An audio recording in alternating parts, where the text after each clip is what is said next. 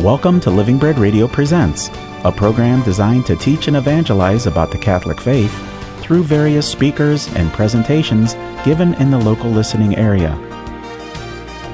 Today's show features Deacon Harold Burke Sivers and his presentation recorded at the Catholic Men's Fellowship of Northeast Ohio Annual Conference in March 2014. And now, here is Deacon Harold Burke Sivers.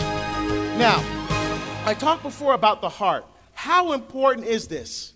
How important is this understanding of God looking at us in our heart? If you open up your Bibles to 1 Samuel chapter 16, I love this. This is when David is chosen. Now, you all know the background.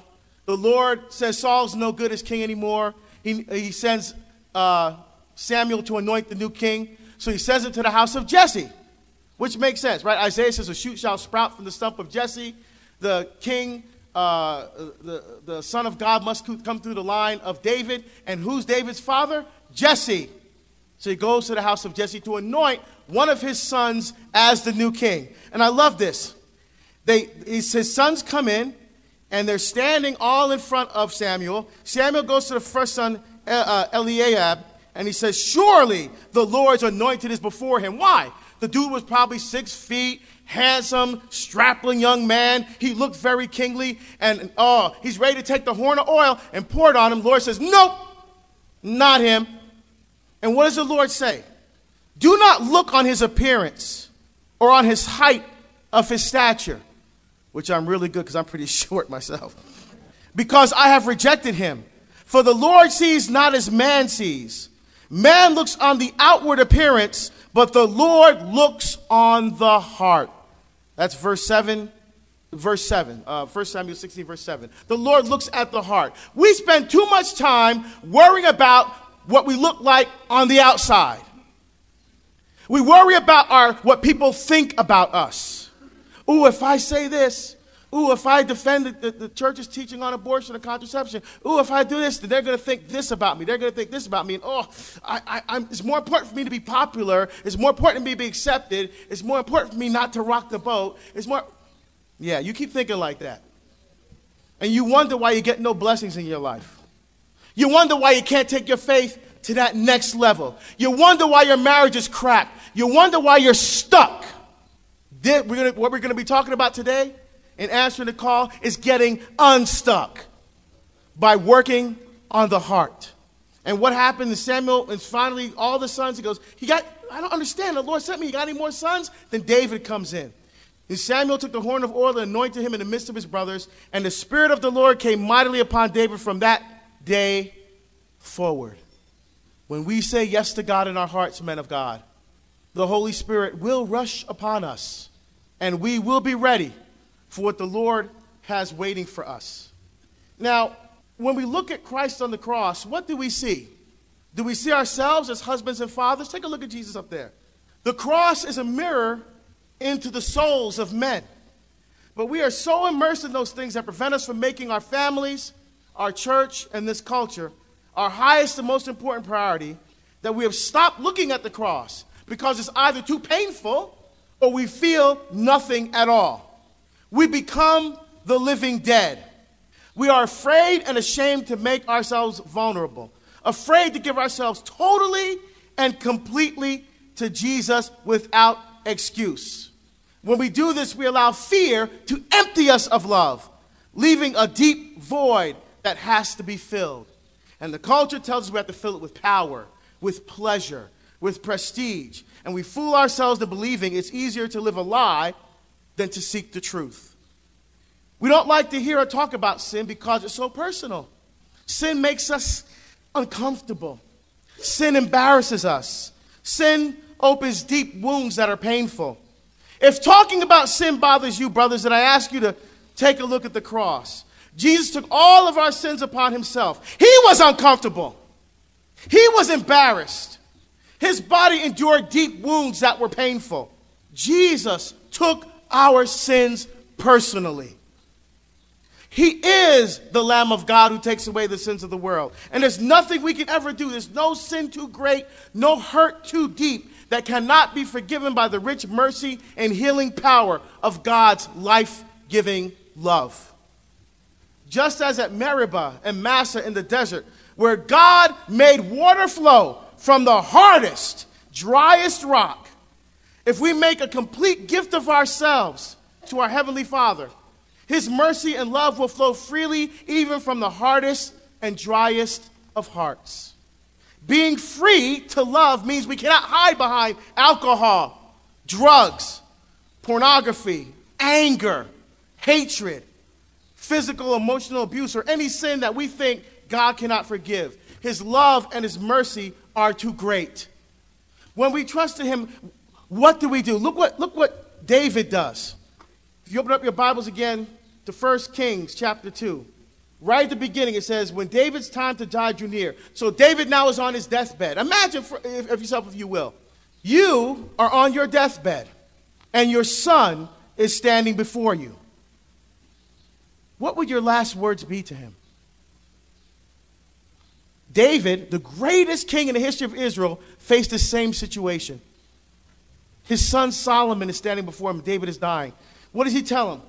1 Kings chapter 2, verse 2. I am about to go the way of all the earth. Be strong and show yourself a man. So he tells his son that he must be a man. But he just doesn't tell him he must be a man. He tells him how he must be a man.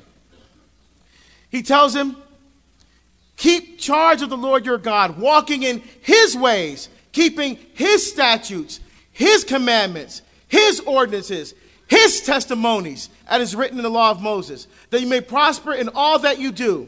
And then he says, if your sons take heed of their way and walk before me in faithfulness with all their heart and with all their soul, there shall not fail you a man on the throne of Israel. So he tells his son that you must follow the ways of the Lord, not the ways of the culture. You must think with the mind of the Lord, not with the mind of the culture. You must love with the heart of the Lord and not with the love of the culture.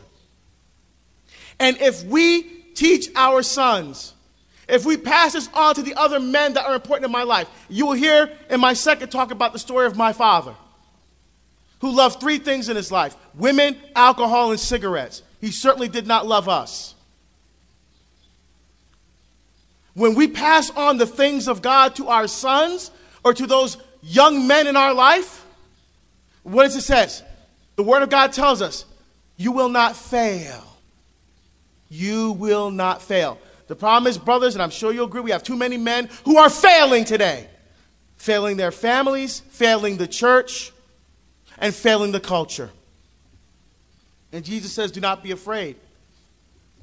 One great way of listening to the Lord's voice and becoming the man that God wants you to be in personal relationship, my brothers, I can't stress this enough, is adoration. Let me tell you something. In my contract, it says, if I'm away during my adoration day at my parish, so whoever's hosting me, you will take me someplace to adoration. And what's our excuse for not going to adoration? Oh, deacon, I don't have time. Really? I guarantee you this, brothers. You make time for those things in your life that are important to you. If the NCAA basketball game is on, you're going to watch that, aren't you? Football game is on, you're going to watch that, aren't you? But adoration, what am I supposed to do for an hour? Huh? You make all kinds of excuses. Now, let me tell you, people ask me all the time, how do you do what you do? How are you able to do that?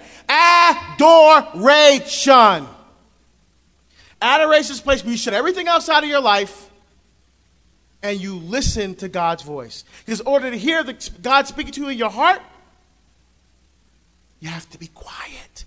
That's why Psalm 46 says, be still and know that I am God. All 4 times that the angel came to David, what was he doing? Remember what David was doing each and every time the angel came to, Joseph. Every single time the angel came to Joseph in the New Testament, what was Joseph doing? Sleeping.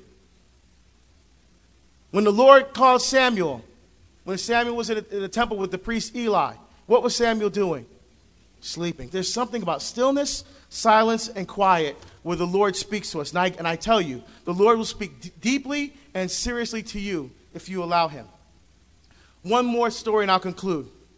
A few years ago, a woman came back to my parish seeking the RCIA program. She was away from the church for 30 years, and she brought her atheist fiance with her. Now, I live in Oregon, man.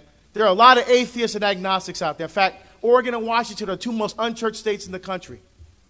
So when he shows up, his name is Dan. When he shows up for RCIA in September, he comes to class, and every week he just looks at me. He doesn't say anything, just staring me down.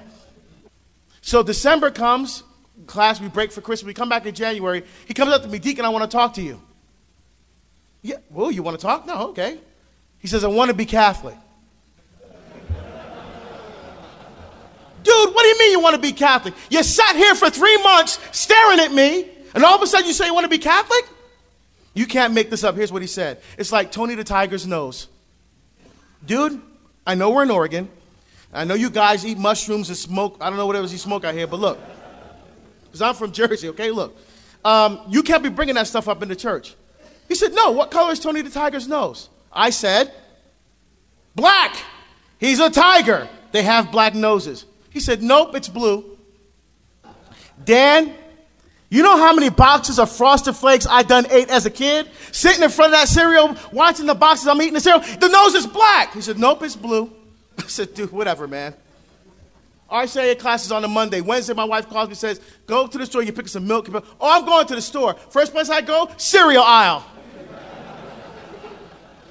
And I look at that box, and sure enough, that nose is blue.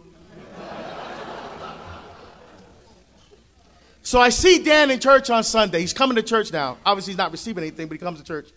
I said, Dan, I owe you an apology. I could have swore that nose was black, but you're right, it's blue. And he said this to me. That was like my experience with God. He was in front of me the whole time, and I didn't see him. He said, your class helped me to see Jesus. Whoa, hold on.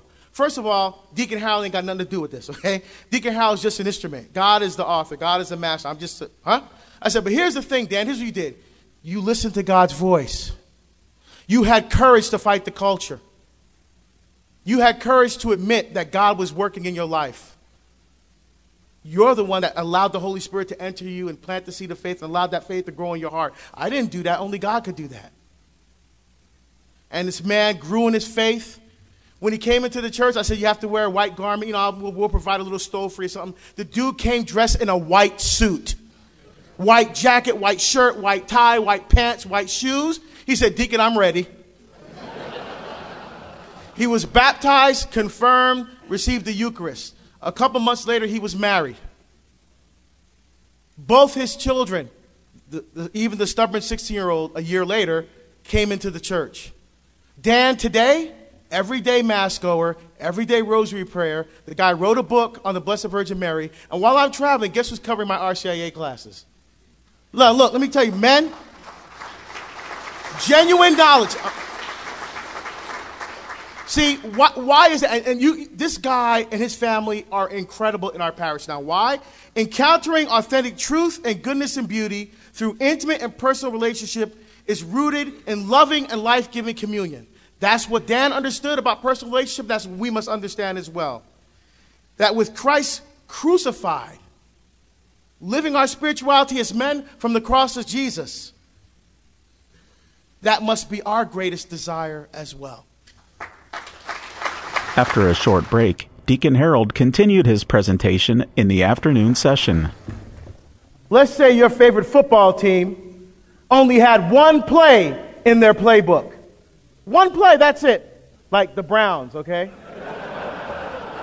Oh, I'm just kidding. I'm just kidding. How many games would they win? None, right? I mean, if a team only had one play in the playbook, they wouldn't win any games. Why? Because every time they touch the ball, the other team knows what they're going to do every time. There's no way they can win. My brothers in Christ, Satan only has one play in his playbook. And we keep losing. Century after century, millennium after millennium, we keep getting our butts kicked by one play. I'm going to show you what that play is right now. One play, two parts. Now, if you open your Bibles to Genesis chapter 3, Now, we talked before about Genesis 2. Everything is going along just fine. And then who shows up on the scene? The snake. Now, notice all the things that God created. The plants, the animals, the stars, the ocean, the spotted owl, the walrus, all these things. What does Satan go after first? The family. That was his number one target then, and that's his number one target now. You, your wife, your church, your children, your grandchildren, your family. Let's get something straight, men of God. Satan is trying to destroy you. Satan is trying to kill God's covenant life within you. He'll say whatever he's got to say and do whatever he's got to do to make sure you are not anywhere near Jesus Christ. You think for one second that Satan wants you here right now? You think he wants you here today? He doesn't want you here. He doesn't want you at Mass. He doesn't want you at confession. He doesn't want you in adoration. He wants you in hell with him. That's what he wants. And here's how he does it. Notice, out of the man and the woman, who does Satan go after first? The woman. Why her? Oh, Lord have mercy. I'm glad the ladies in the band aren't here because I let one of them slap you upside the head for saying that. And here's why. I'm going to talk, at the end of this talk, I'm going to talk about my father's story. And because of things that he did, I am the man that I am today because of a very strong mother. So, no, it's not because she was soft. It's simply this. Pope John Paul II wrote an amazing document called Mulieris Dignitatem on the dignity and vocation of women. Now, I thought I knew women. And somebody said, I'm not living the faith that I should. I said, let me see what this John Paul II has to say. So that's the first thing I ever read by him. Rocked my world. Never read anything so beautiful about women in my life. In there he says this. In God's eternal plan, it is woman in whom the order of love in the created world of persons first takes root. What does that mean?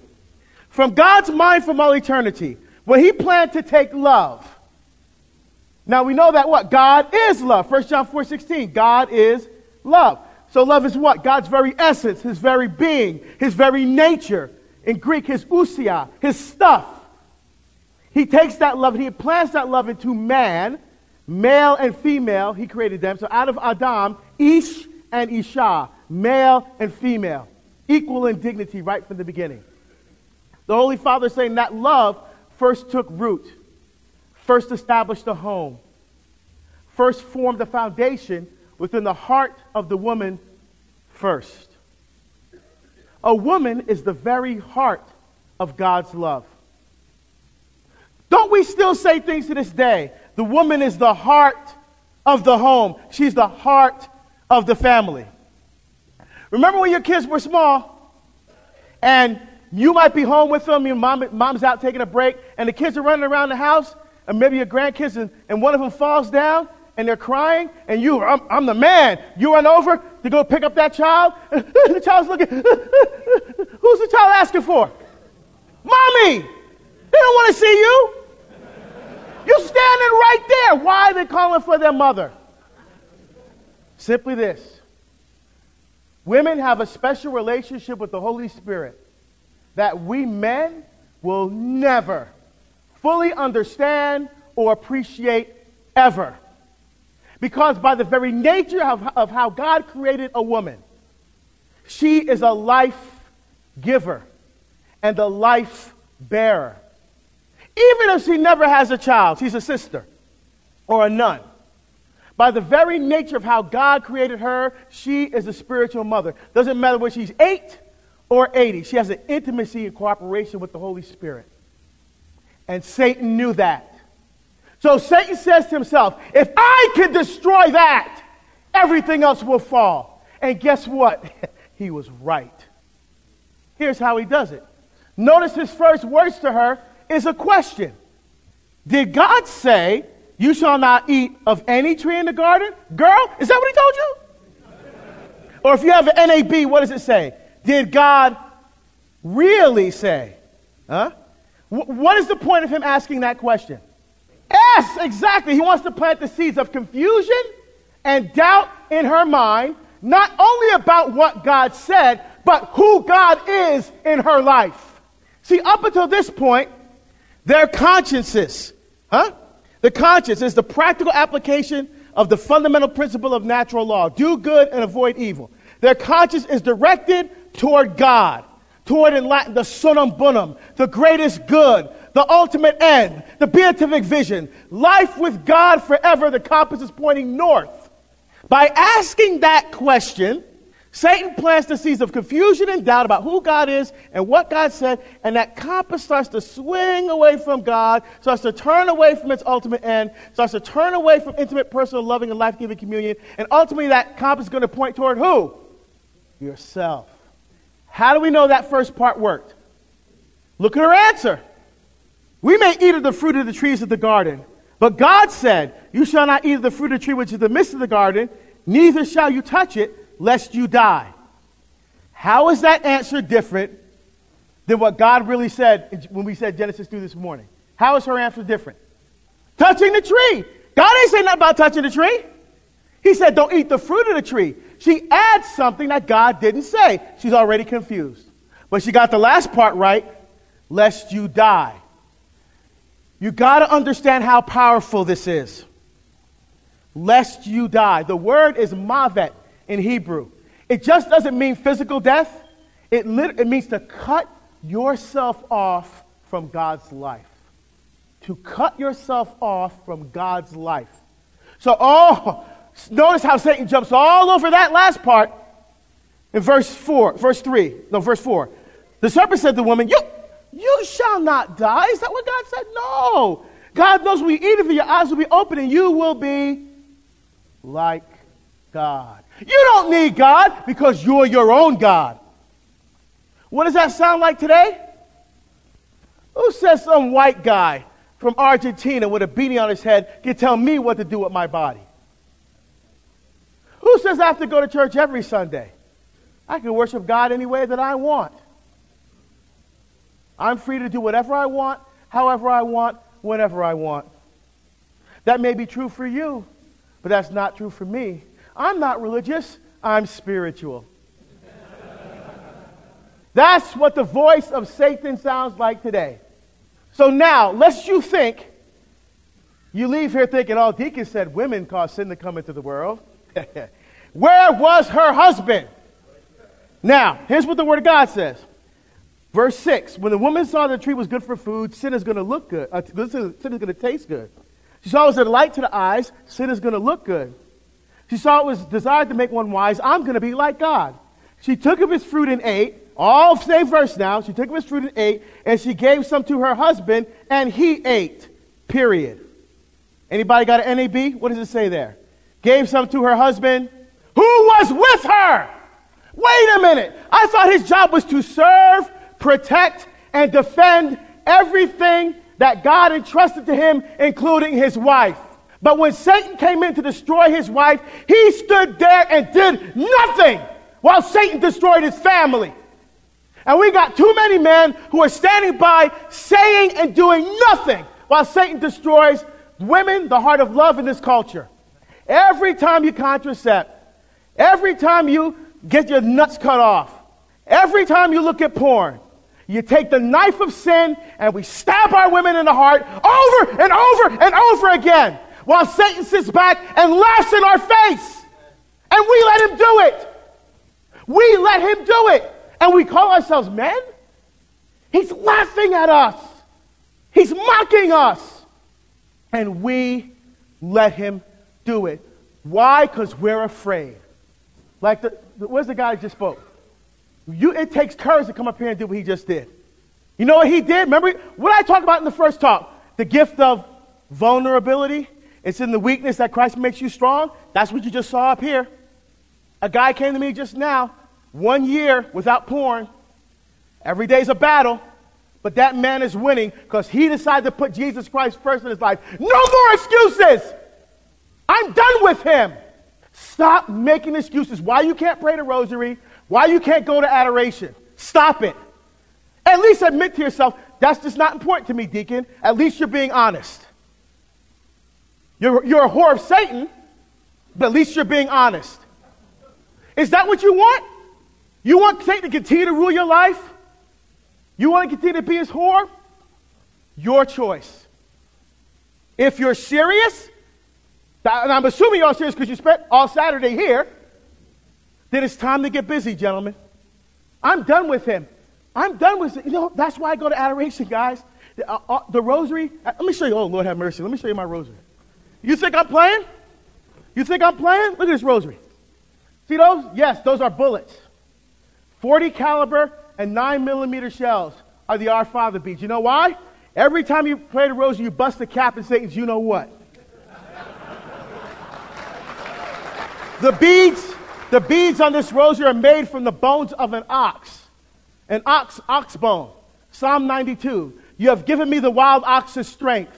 You anointed me with the purest oil. My eyes looked in triumph of my foes. My ears heard gladly of their fall. It's a battle cry.